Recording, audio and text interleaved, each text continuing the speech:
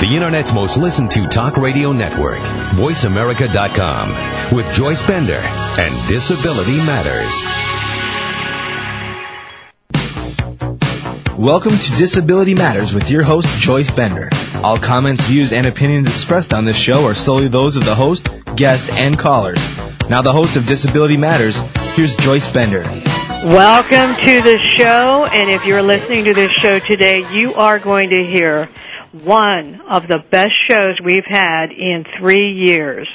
So you make sure, if you've heard this show and your friends have not, that you send them back. As you know, all my shows are archived for the past 3 years on my website, benderconsult.com, and on Voice America, because this show is so important. It is my great honor to have an award-winning, internationally known author who, by the way, has been nominated several times for the Pulitzer Prize, and to me, a true civil rights leader, Mr. Edwin Black. He is an investigative author of 47 best-selling books that available in 13 languages and in 40 countries.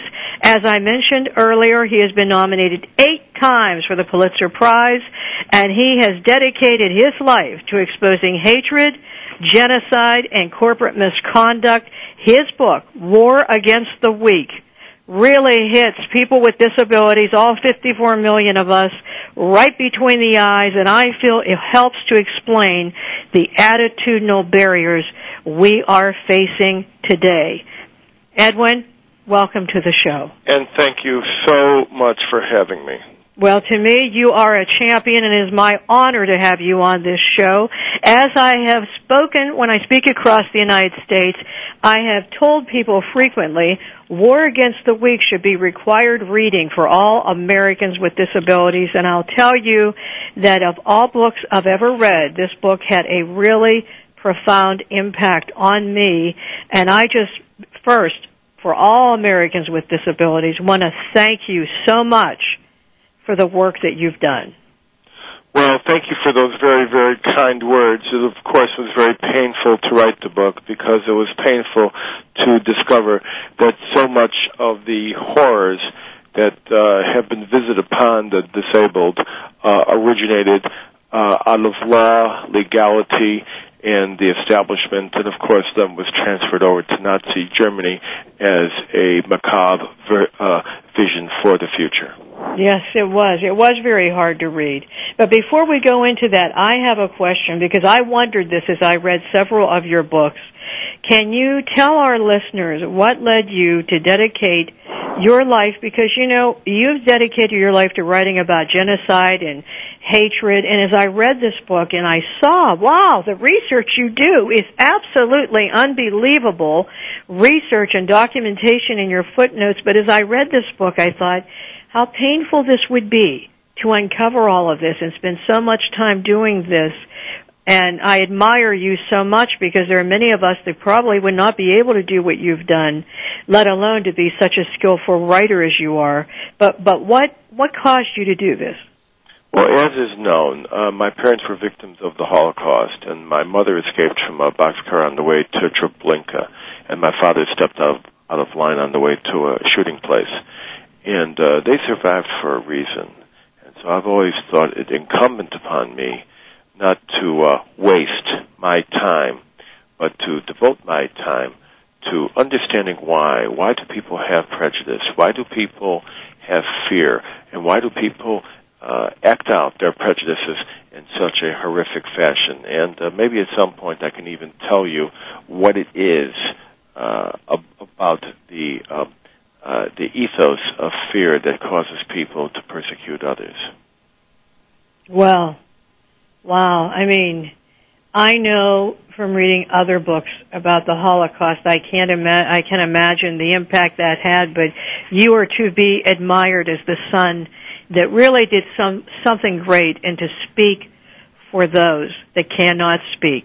For example, when I read War Against the Weak, which, as I mentioned, had such an impact on me, and everyone listening to this show, you must buy this book, War Against the Weak, Eugenics and America's Campaign to Create a Master Race, which is a phenomenal book that will help you understand the attitudinal barriers that exist and what can happen when things go wrong. But, Edwin, when I read this book, I have to tell you something.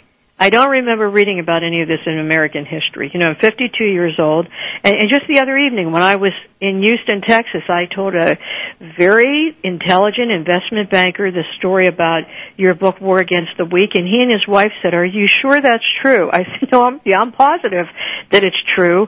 And you know what? I know Americans do not understand the history of this country that you just talk about, that relates to eugenics in America and what happened, you know, on Long Island and through the funding of well-known institutions like the Carnegie and Rockefeller. Why didn't we ever hear about this before? We didn't hear about it because, A, it was so entrenched in American life, B, after we liberated Europe from the horrors of Nazism, it became clear to us that what was treasured and institutionalized in American life became the basis for a nightmare of genocide in Europe. And so fundamentally, we took the stance of the victors and detached ourselves from the reality that we were the predecessors and in many ways the facilitators of the monsters of the Third Reich through our economics, through our politics, and in the case of eugenics, through our science. Horrifying. And this leads to this question from Linda in New York City saying, Mr. Black, first of all, as far as I'm concerned, as a person with a disability, I feel that you should be a Nobel Peace winner or whatever is the appropriate prize, let alone a Pulitzer Prize winner, for the work you're doing, reaching out and speaking for those that could never speak because they were never born.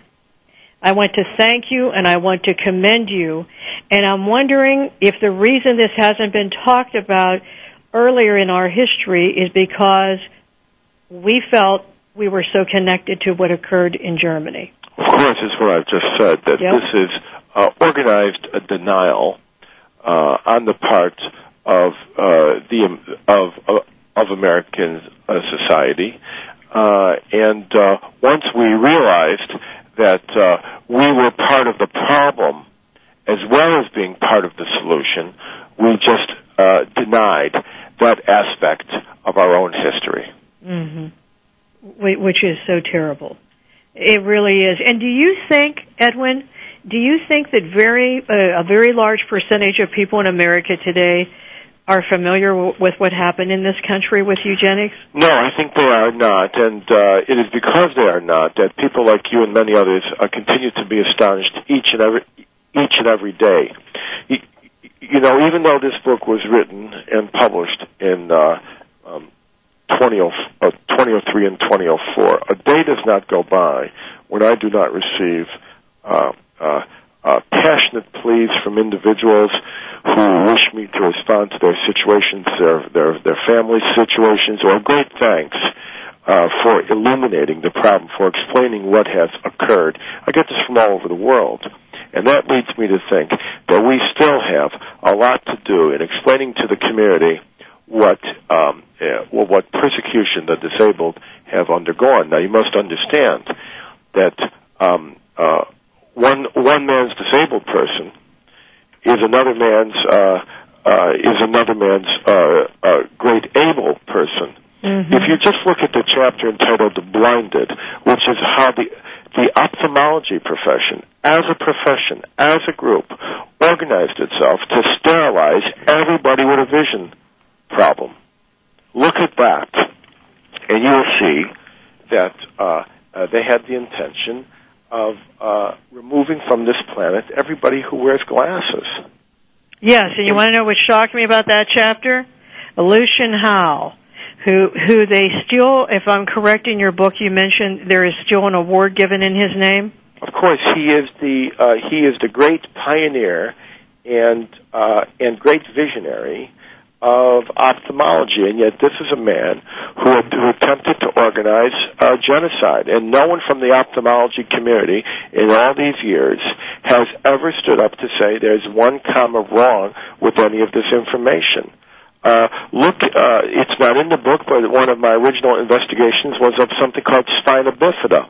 When I was a young investigative reporter in Chicago, in the 70s, I did an article about spina bifida for a magazine called Chicago Monthly.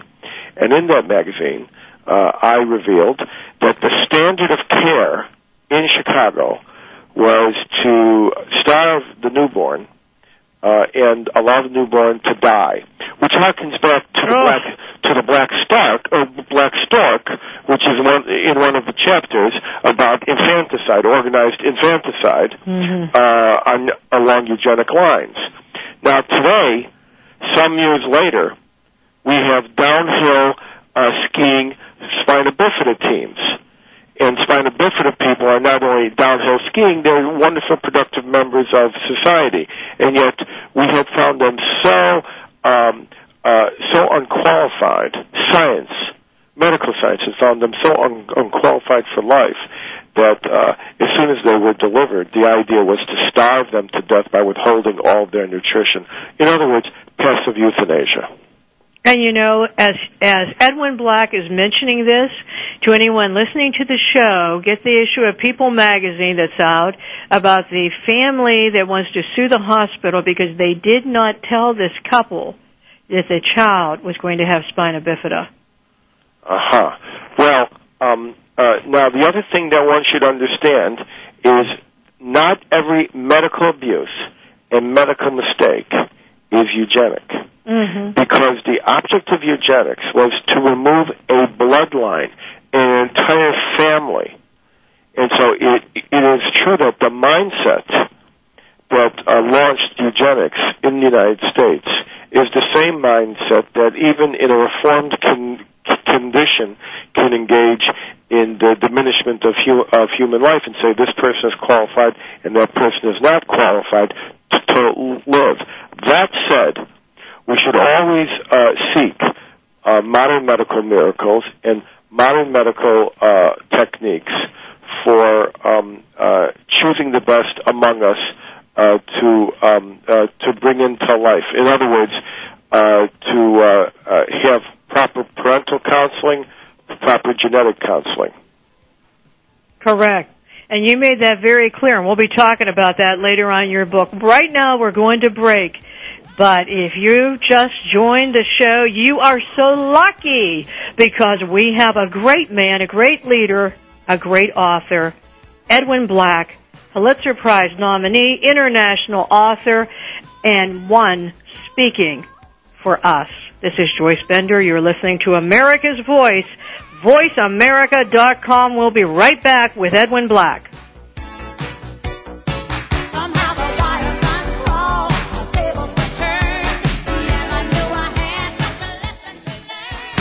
The authority in Internet Talk Radio, voiceamerica.com. At Bender Consulting Services Incorporated, our mission is to provide superior technology consulting services to our customers while creating career opportunities, independence, and freedom for people with disabilities. While the demand for skilled technology professionals is reaching an all-time high, over 13 million disabled Americans, many of them experts in technology, remain unemployed. Since 1995, Bender Consulting Services Incorporated has worked to solve these critical social and business issues by providing employers with reliable talent and giving individuals with disabilities the chance to display their talents and enhance their lives through solid careers. If you're a person with a disability seeking employment, send us your resume via email to resume@benderconsult.com. For more information about our services, visit www.benderconsult.com in the U.S. and www.benderofcanada.com in Canada. Bender Consulting Services Incorporated, providing and creating employment opportunities, freedom, and independence for people with disabilities. www.benderconsult.com. I'm Garcelle Beauvais-Nylon. When I played a DA on NYPD Blue, I got all the facts before trying a case. Yet many don't know the facts about epilepsy. There are 2.5 million Americans with the condition, and 1 in 10 Americans will have a seizure in their lifetime. People with epilepsy want to lead normal lives, but too many of us don't know what epilepsy is or what to do if someone has a seizure. To learn more, visit epilepsyfoundation.org or call 1-800-332-1000. If you hear a dog barking or an angel singing, then you know that you're listening to Waking Up in America. Heard every Wednesday at 12 p.m. Pacific Time, Valerie Kirkgard and all of her friends will bring you powerful and humorous discussions that raise thoughts and give you insight on how to live your life to its fullest potential. Adventure is always a must on Waking Up in America with Valerie Kirkgard, every Wednesday at 12 p.m. Pacific Time. Invoke thought, feeling, and inspiration into your life right here on VoiceAmerica.com. This week on Slice of Sci-Fi with Michael and Evo, our guest is Jamie Bamber. You'll know him from Battlestar Galactica. He plays Lee Adama. We talk about Battlestar Galactica and get a look inside of Jamie's life. Of course, we'll cover all the sci-fi news for the week as usual. That's Slice of Sci-Fi with Michael and Evo.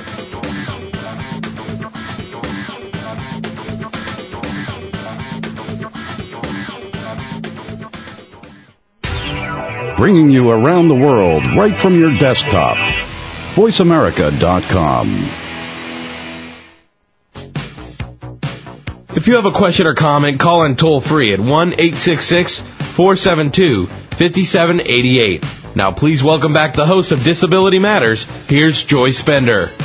And we are back with Edwin Black, author and champion of hope for all of us, who really has spent his life speaking out for those who have been oppressed and really victims of hate and crime. And we're talking today about his book, War Against the Weak. And Edwin, you know, when I read this book, and here was another really hard problem for me. How in the world did intelligent people, now this is when I'm reading about the feeble-minded and the defective, quote-unquote, being subjected to legislative segregation and forced sterilization, how in the heck did intelligent people like Margaret Sanger and Oliver Wendell Holmes participate in this? Because I have to be honest with you, if you had told me what this subject matter was about, I would have then assumed, oh, this must have been done covertly by people that didn't know what they were doing. Never would I have believed it went to this level. How do you think that happened? Well, it is true that one would think that this is just a couple of backyard racists somewhere in Mississippi, but in point of fact, a third of the sterilizations at any given time were done in California. Connecticut was a hotbed of this genocidal program. In fact, in 1938, at a time when Jews were being turned into refugees across Europe, the Carnegie Institution was planning with the governor of Connecticut to create domestic refugees for the people of Connecticut who did not measure up to the eugenic expectations of Harry Laughlin, who was the Carnegie Institution's man. And I think what we have seen throughout history is that these great men are capable of great fraud and in the name of great science. This was a international movement which was applied locally, and the individuals behind this international movement represented the brightest and the best in the American establishment, the judges, the bank presidents, the wealthy people. And it shows exactly how prejudice and racism works. And it comes down to this formula, this important formula that I call A plus B plus C equals D. If A is the fear of the out-group, there's somebody who's different from you, and B is a sense of arrogance, that creates a discriminatory feeling. What elevates that discriminatory urge from just a personal animus to something more powerful? And that's where we come in with C. We come in with money, because money pervades power. And so consequently, money, the money of the Harriman Railroad fortune, the money of the Carnegie Institution, of the Rockefeller Foundation, elevated this backyard and back parlor racism and pseudoscience into a genuine movement of institutional, accepted and settled science and knowledge. And yet it was all fraud. It was all based on nothing. And so we must guard against this in the future, and we must always ask ourselves why. And we must never be convinced by credentials when it comes time to diminishing the quality of life of our neighbors. Oh, so unbelievable, but you know what, so true. Frightening, but true, the words. If you're just tuning in, and we're talking to Edwin Black, the author of War Against the Weak and many other books, 8 of them nominated for the Pulitzer Prize. This book talked about the first 3 decades of the 20th century, where corporations and academia in the United States partnered together on a eugenics project that ended up making race policy issues a national issue with one goal, creating a master Nordic race. And of course, we, people with disabilities, weren't part of that plan. And that is why this book is so important. You know, today in the United States, only 35% of Americans with significant disabilities who want to work are working. And I have struggled with this forever, wondering why. Then when I read this book, I thought, wait a minute. If there was a time not that long ago that we wanted to forcibly sterilize people who we thought were different, no wonder they're having a hard time getting jobs today. And you know why I asked you that, Edwin? Everyone always says to me, the answer is education. And of course, education is always important. But in this case, education, discriminatory feelings with that last thing you said, money, seem to create a big problem. I think we must differentiate between education, illumination, and indoctrination. It's easy to indoctrinate people with a climate of fear. It is easy to take this backyard racism and add money to it so it can institutionalize itself. And that's exactly what eugenics did. It's self-certified. They created university chairs, high school curricula, pseudoscientific journals, and so they could talk to each other and establish credence, not based on any real science or real information, but by talking to themselves and quoting each other. And this is something that did not take place in just one corner of our land. This infected our entire society, from the educational systems, from the welfare systems, the medical systems. Just everything about our society was cross-infected with this eugenic urge. And it's easy for that to replicate, because after it was launched here, it blossomed in Nazi Germany.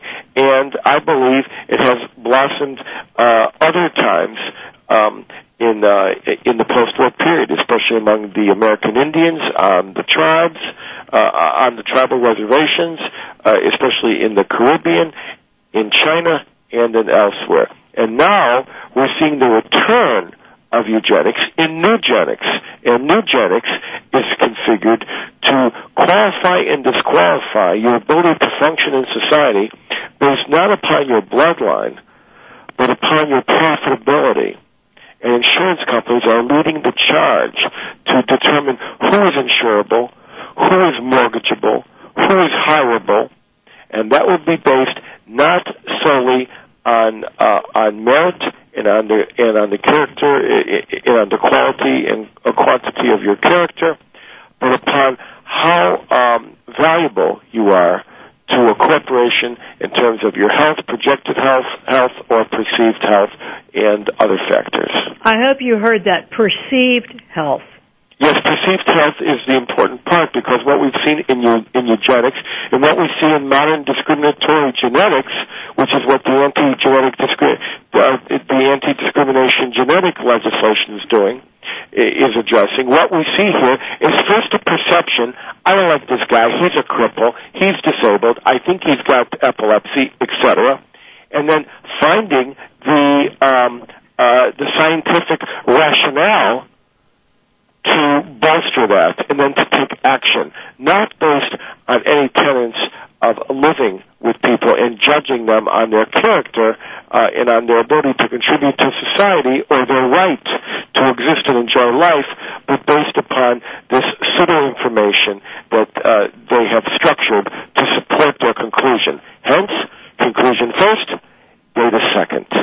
That is what makes eugenics and all the pseudoscientists and all the money behind them so dangerous. Oh, that is frightening. That is frightening. So, if you're listening to the show, this hits all of us. And again, War Against the Weak by Edwin Black.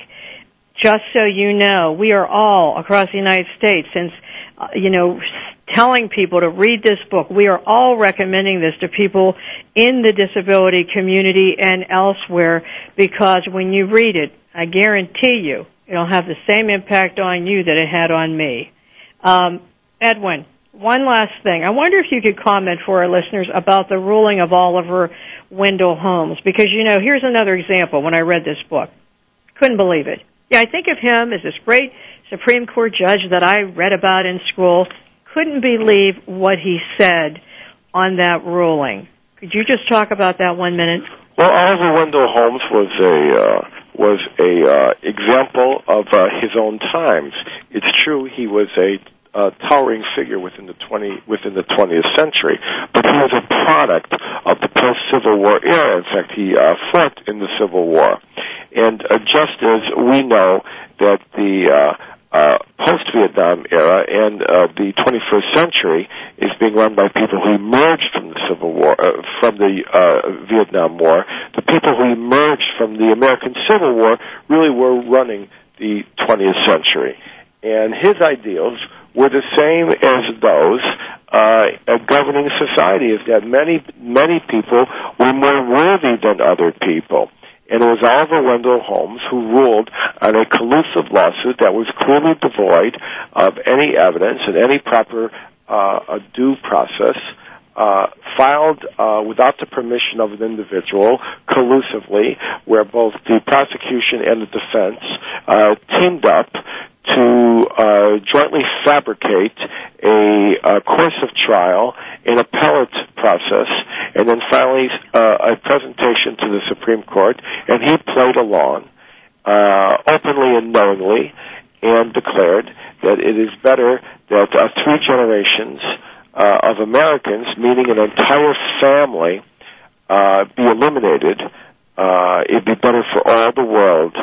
And that's exactly what happened. He opened the floodgates, and thereafter tens of thousands of people were sterilized who previously jurisdictions and states were afraid to move forward on.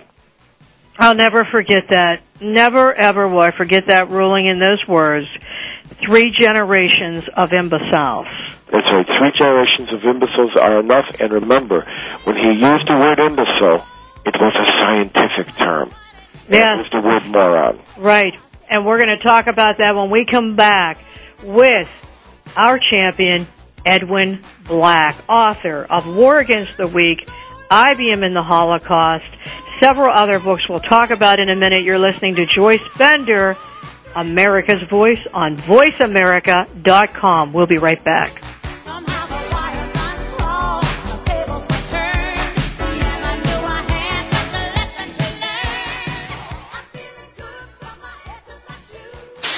The powerhouse of Internet Talk Radio, VoiceAmerica.com.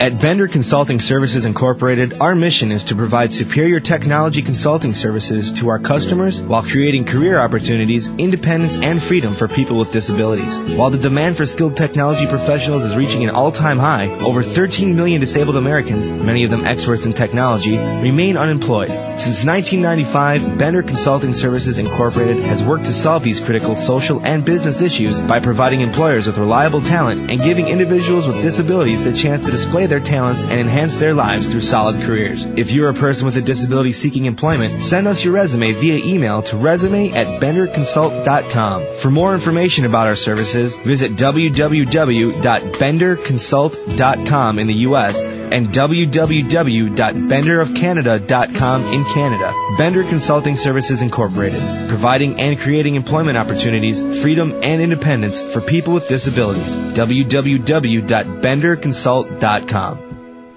I'm Garcelle Beauvais-Nylon. When I played a DA on NYPD Blue, I got all the facts before trying a case. Yet many don't know the facts about epilepsy. There are 2.5 million Americans with the condition, and 1 in 10 Americans will have a seizure in their lifetime. People with epilepsy want to lead normal lives, but too many of us don't know what epilepsy is or what to do if someone has a seizure. To learn more, visit epilepsyfoundation.org or call 1-800-332-1000. In the spirit of Have Couch Will Travel, Dr. Carol Lieberman creates a haven of sanity in an increasingly insane world. Each day we are bombarded with news of events that have never crossed our wildest nightmares. Society is spiraling out of control, and everyone is reeling from it. But now there's an answer. The best way to keep sane in this insane world is to tune in to Dr. Carol's Couch on Voice America. Dr. Carol, a certified media psychiatrist, will broadcast live from her Beverly Hills office every Tuesday at 1 p.m. Pacific Time. Call or log in and get help with whatever is sending you reeling, whenever you need a soothing voice to calm and advise you. That's Dr. Carol's Couch every Tuesday at 1 p.m. Pacific Time here on America's Voice, voiceamerica.com. The powerhouse of Internet Talk Radio, voiceamerica.com.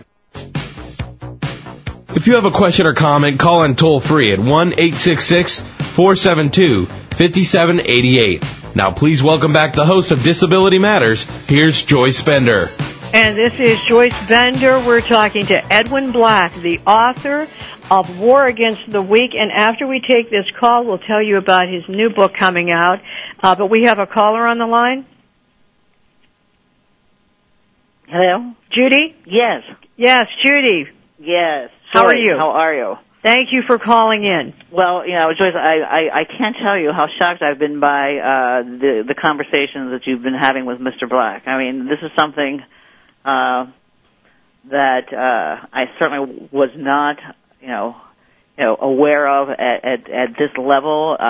Certainly know things went on, but never realized that something came out of the Supreme Court on genocide. I know that in Pennsylvania, people with epilepsy were not allowed to get married as late as the 1950s.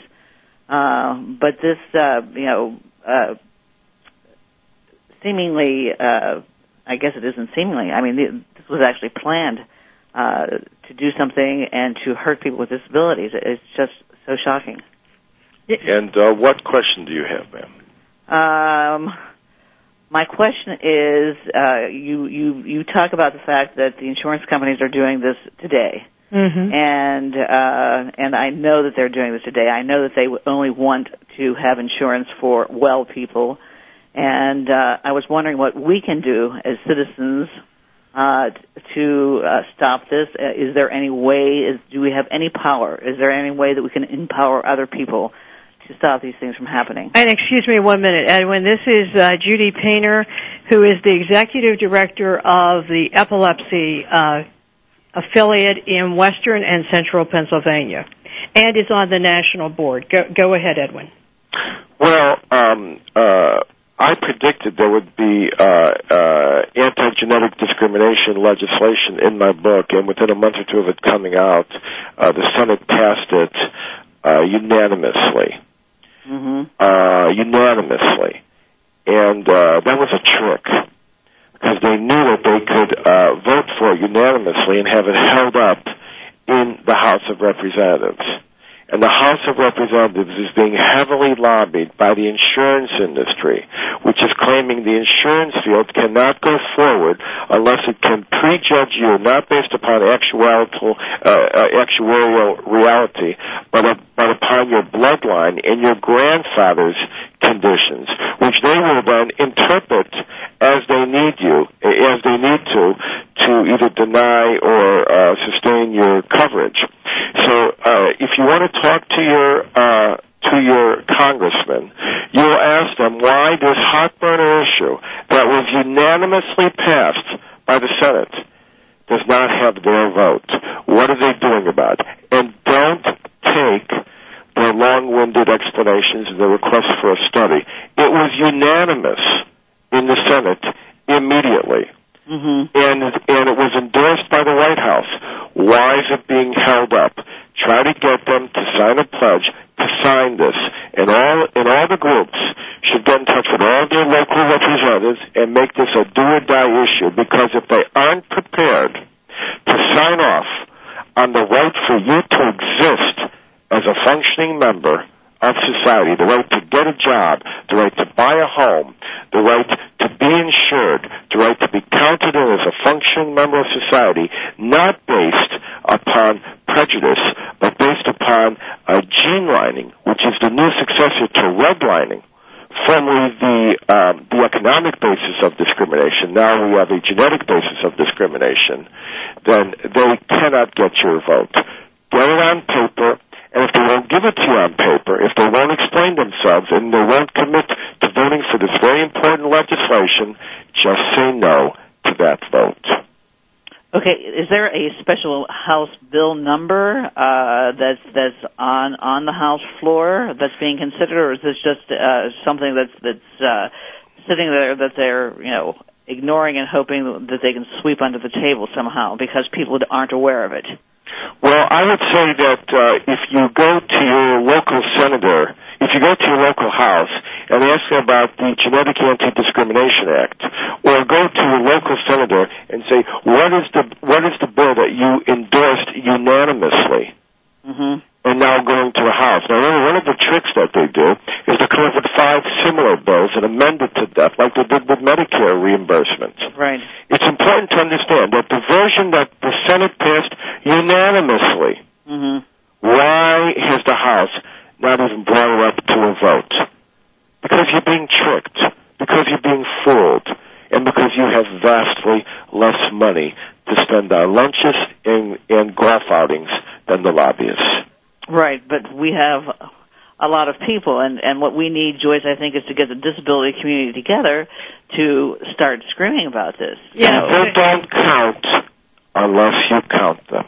Mm-hmm. When you count them and stand together to be counted, only then will you count as a group of individuals. Judy, one recommendation, and I thank you for calling in, that I would make is to put this show on your website, highlighting what we talked about, and a link to this book, War Against the Weak, and I can send you information on Edwin, but then I think you should write about that. And we also have a website devoted to this topic called waragainsttheweak.com. You can go to waragainsttheweak.com or edwinblack.com and understand that the same mentality that tried to eliminate people, white guys with brown hair, because they were bastardized white people, the same mentality that tried to eliminate the existence of all people wearing glasses, the same mentality that wanted to eliminate all the Jews and the Southern Italians and the Indians and the Mexicans and the Hispanics and all the African Americans and all of that, in the name of science, in the name of utopia, in the name of perfecting society. These people also want to eliminate what they believe are the unqualified. And sure enough, they can use the word feeble-minded and epileptic to describe anyone that they want to. And lo and behold, they never actually came up with a scientific or measurable definition for feeble-minded, and never for epilepsy during the time that eugenics flourished. It was just a catchphrase. Mm-hmm. Well, I told you that you can see anyone listening, and Judy, you can see we have our work cut out for us. And Judy, I get things on the web that says, like, stop the fact that, like AT&T is trying to control the website, but I don't get any of these, sign these, I get a lot of things to sign this petition, and for good reasons, for breast cancer and stop the genocide in Darfur and things like that. But, why isn't someone in charge who's sending out emails to everyone that they know to say, stop this from happening? Well, now we will. Well, when I go on my next book tour in September, in addition to speaking about the topic of my next book, I will be happy to also take time out to speak to all the people who have organizations devoted to the theme of this program and talk to them about eugenics. And we will take you up on that. Judy, thank you for calling in. Thank you so much for what you do, Joyce. This is a wake-up call to all of us, and I hope that we can start a movement here. We will, and I'll be in touch with you. All right. You thank take care, you, Judy. And thank you, Mr. Black, very much. And thank you. Bye-bye. You know what? Let's talk about that next book. I want to make sure that we get to talk about that next book and when it's coming out so that we're ready to buy it. Okay, well, the next book is called Internal Combustion. And Internal Combustion will be published by St. Martin's Press. And it'll be very important to the disability community because we talk about why there are not electric cars today, when in fact this country had thousands of electric cars over 100 years ago. We talk about our addiction to oil and the fact that oil is creating disabled people every day with nerve disease, with brain damage, with lung damage. 1 in 6 have asthma and must carry an atomizer among the school children of California. It's internal combustions, how corporations and governments addicted us to oil and subverted the alternatives. This is a book that every person must read to rise up angry and understand that new disabled are being created every day by our continuing addiction to hydrocarbons, our continuing addiction to the internal combustion machine, and to petroleum. It's as though everybody was sitting around the office getting secondhand smoke. And that is what the internal combustion machine is doing. While we're driving up and down to the epilepsy meeting, we're poisoning our neighbors. And that is because the technology that we had, electric cars, hydrogen cars, we had hydrogen cars a half a century ago, are being subsumed and ignored by oil interests. And they're trying to stretch oil out until the last drop has been pumped, and then miraculously, 20 to 30 years from today, switch to the new technology. We can do it today. We can save future generations, and I expect your listeners will be among the vanguard. That's internal combustion, and more information will be coming through your show in the weeks to come. All right, you heard the Edwin Black's new book, Internal Combustion, coming out September 15th, and we will have Edwin back on or have more information about this book for all of our listeners because I would encourage all of you to purchase that. Remember, people are becoming disabled. That's what he's talking about, through what we're allowing to happen. And there is an advanced page on it at Amazon.com. You can't get the book, but you can pre-order it and make sure that you get yours before the first ones disappear. Amazon.com. You can pre-order this book, Internal Combustion by Edwin Black, at Amazon.com. Make sure you get it because I know it will be another bestseller. You've been listening to the great Edwin Black, who is one man who's fighting to speak for those that cannot speak. This is Joyce Bender on America's Voice, voiceamerica.com. We'll be right back with Edwin Black.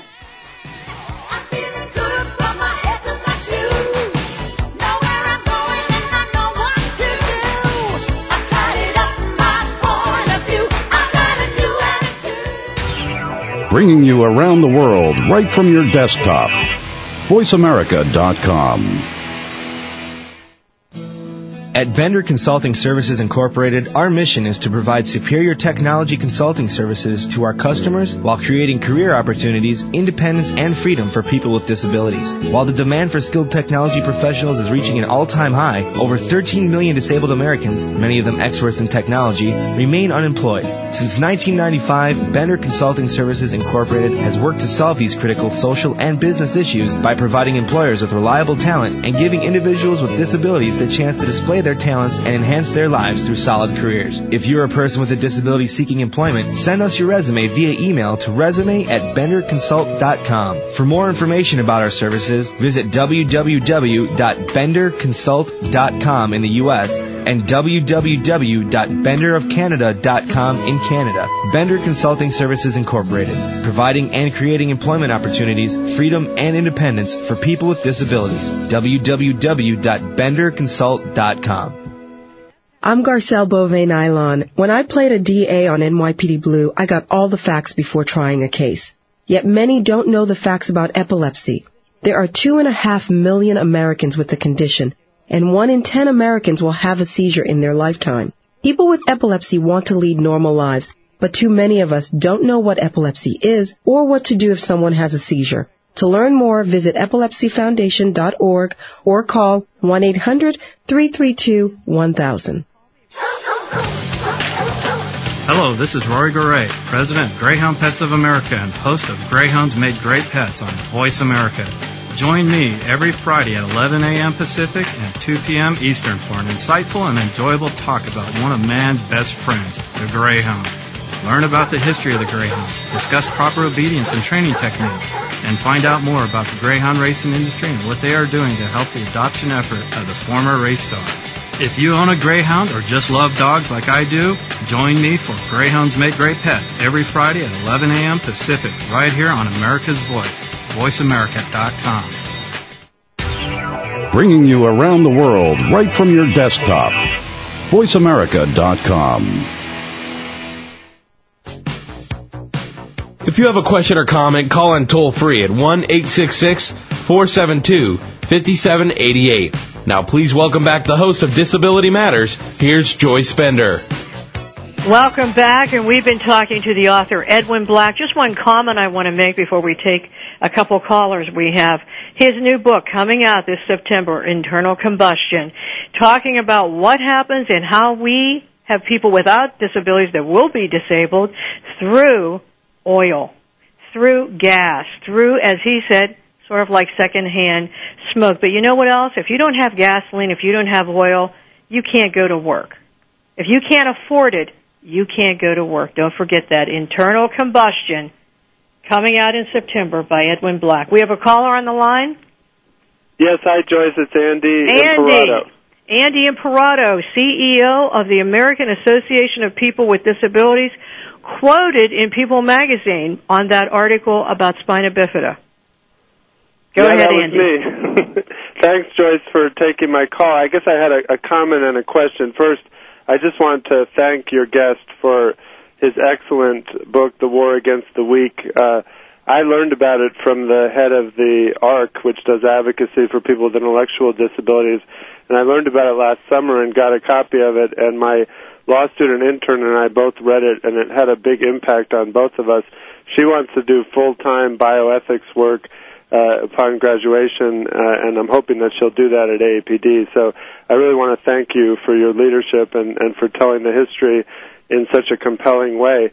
The question I had has to do with where one draws the line between eugenics and public health. And the reason I asked that question is I recently went to the Deadly Medicine Museum at the Deadly Medicine exhibit at the Holocaust Museum, which I imagine you've probably seen. And, you know, to me, a lot of the rhetoric that was used by the Nazis was basic public health rhetoric, and then it kind of crossed the line at some point. But it's not really crystal clear to me that the language that the March of Dimes uses to this day to discuss children with disabilities does not lead to eugenic ideologies. And I'm just curious from your perspective, is there a clear line between general public health rhetoric and when we start getting into the world of eugenics? Well, that's a fascinating question, quite apropos. You ask whether this is all, where does public health take off and eugenics take up? Remember, please, that Oliver Wendell Holmes, when he's made his ruling that three generations of imbeciles were enough based upon specious findings and racist suppositions, that when he made that, a little-known part of the judicial opinion that he wrote based it on vaccination, public vaccination for syphilis. Mm-hmm. So he said if you can vaccinate the public against syphilis, which was a post-World War phenomena, right, then you can vaccinate the public against imbeciles who are unworthy, and you vaccinate them by sterilizing them. You sterilize them, and so this was a public health need.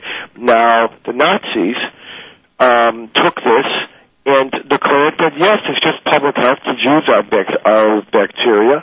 The Jews spread disease by their very presence, by their intermarriage. And so they put this in terms of public health. Because remember, the Nazis distorted everything. The cops became the bad guys and the villains. The doctors became the killers. Public health became public menace. And as far as the Deadly Medicine show at the Holocaust Museum, while that's a very good show, and I'm happy that they have it, that show is afraid to tell the truth about America's role, because the Holocaust Museum has an unstated policy of omitting America's role in the Holocaust of Europe. Mm-hmm. And so they do not discuss the fact that it was the Rockefeller Foundation that financed the spread of eugenics in Nazi Germany, and that it was the Rockefeller Foundation who financed Mengel's boss, Verschauer, and then sent him into and it was he that sent him into Auschwitz. The Holocaust Museum does not mention any of this because of the question that Joyce asked me before. Why isn't this taught? And the reason it's taught is because we don't want to explain the true antecedents. We would rather trace Nazi anti-Semitism and Nazi prejudice against the disabled back to Martin Luther in the 1500s, rather than trace it back to Oliver Wendell Holmes in 1927. Well, can I ask a follow-up question? Because I very much appreciate you know a lot more about this topic than I do. What I'm struggling with is I don't want to be perceived as being anti-public health in general. So what I'm trying to figure out is there a way, those of us who are disability advocates and who are fierce opponents of eugenics, is there a way for us to interact with well-meaning people in the field of public health of course and change that field in a way that it doesn't lead to these kind of eugenics ideologies? And that is the second part of your important question, and the second half of the answer is this. Public health should not afflict. Public health should improve. Improve the quality of life. Make every person count. A person has a vision problem, you don't throw them in the river, you get them glasses. A person has a great mind and a great creative spirit and is deaf, maybe his name is Beethoven. He can make a great symphony. Stephen Hawking, a brilliant mind, a man who cannot use his hands, and yet this man can explain the universe. Public health should not afflict anyone. Mm-hmm. The threshold between public health and public prejudice is whether we are hurting anyone or whether we are improving. I understand. I think that makes sense. The hard part for me is let's apply that to like a cochlear implant debate within the deaf community, or let's apply that to somebody who gets a prenatal diagnosis that their child is going to have Down syndrome. The public health answer is have an abortion. The public health improvement answer is get the cochlear implant. And sometimes, the disability rights perspective would not support those quote-unquote improvements. That's right, because there are some in the deaf community who, including a family in Bethesda, who said, we want a deaf child. Right. And they genetically engineered a deaf child in the child that they conceived. And there are dwarfs who understandably do not want a average-sized person, right, when they would want to genetically engineer a dwarf. Right. So the real public health question is, are we going to allow segments of our society, for whatever reason, to engineer a dwarf race or a deaf race? And so it's another face of that important coin that is twirling before us as we're trying to understand where public prejudice and public health lies. And the answer is, are we going to improve the lot of individuals and the lot of societies? You cannot improve society by harming one person. Mm-hmm. Cannot. And harming is also killing. Harming is killing. Mm-hmm. And this is a basic tenet that goes back all the way through all society to the first codes of Hammurabi and long before. And Edwin, I just want to say that, Andy Imparato here, who is the head of the largest cross-disability organization, AAPD, that I am honored to be on the board, is the reason I'm talking to you, because he is the person that called and told me to read War Against the Weak. And Andy, I have to thank you so much for what you did, making that recommendation, and I know we'll be recommending this book everywhere. Well, I just want to share with your author, and then I'll hang up, that we actually recommended that book to be publicized on the website of the Leadership Conference on Civil Rights. They publicize a book a month, and they asked us for a recommendation, and your book was at the top of my list. So I just want you to know how big a fan I am of that book and of your work. Well, thank you very, very much, and I can only hope that my successive books will meet with the same approval, and I think that the one I'm working on now will really rally the disability community, because as Joyce says, and as I have pointed out, we are creating disabled people every day by driving up and down the streets in these internal combustion cars, and we are creating more disabled people every day overseas by protecting the supply lines from the Middle East to bring that oil to the United States. And when so many alternatives that will not cause disease and medical harm and will not cause petropolitical violence are available to us, why do we do this at the cost of creating a whole new generation of disabled? Well, and that book, Internal Combustion, Andy, will be out in September. Great. Thank you, Joyce.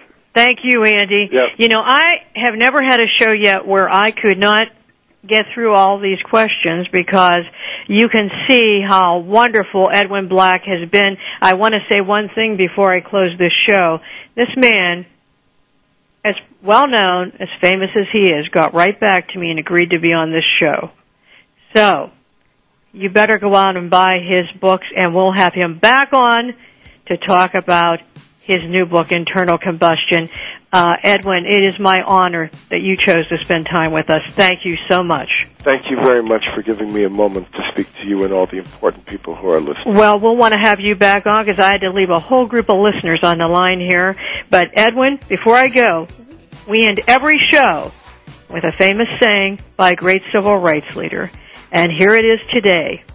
After reviewing thousands upon thousands of pages of documentation and pondering the question day and night for nearly 2 years, I realize it does just come down to one word. It was more than self-validation and self-certification of the elite, more than just power and influence joining forces with prejudice.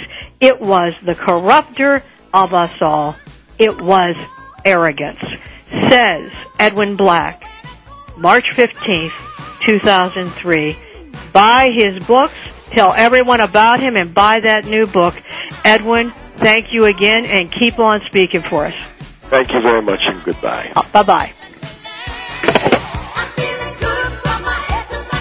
Voice America would like to thank you for tuning in. Please join us next Tuesday at 11 a.m. Pacific Time for another installment of Disability Matters, right here on the Internet leader in talk radio, voiceamerica.com.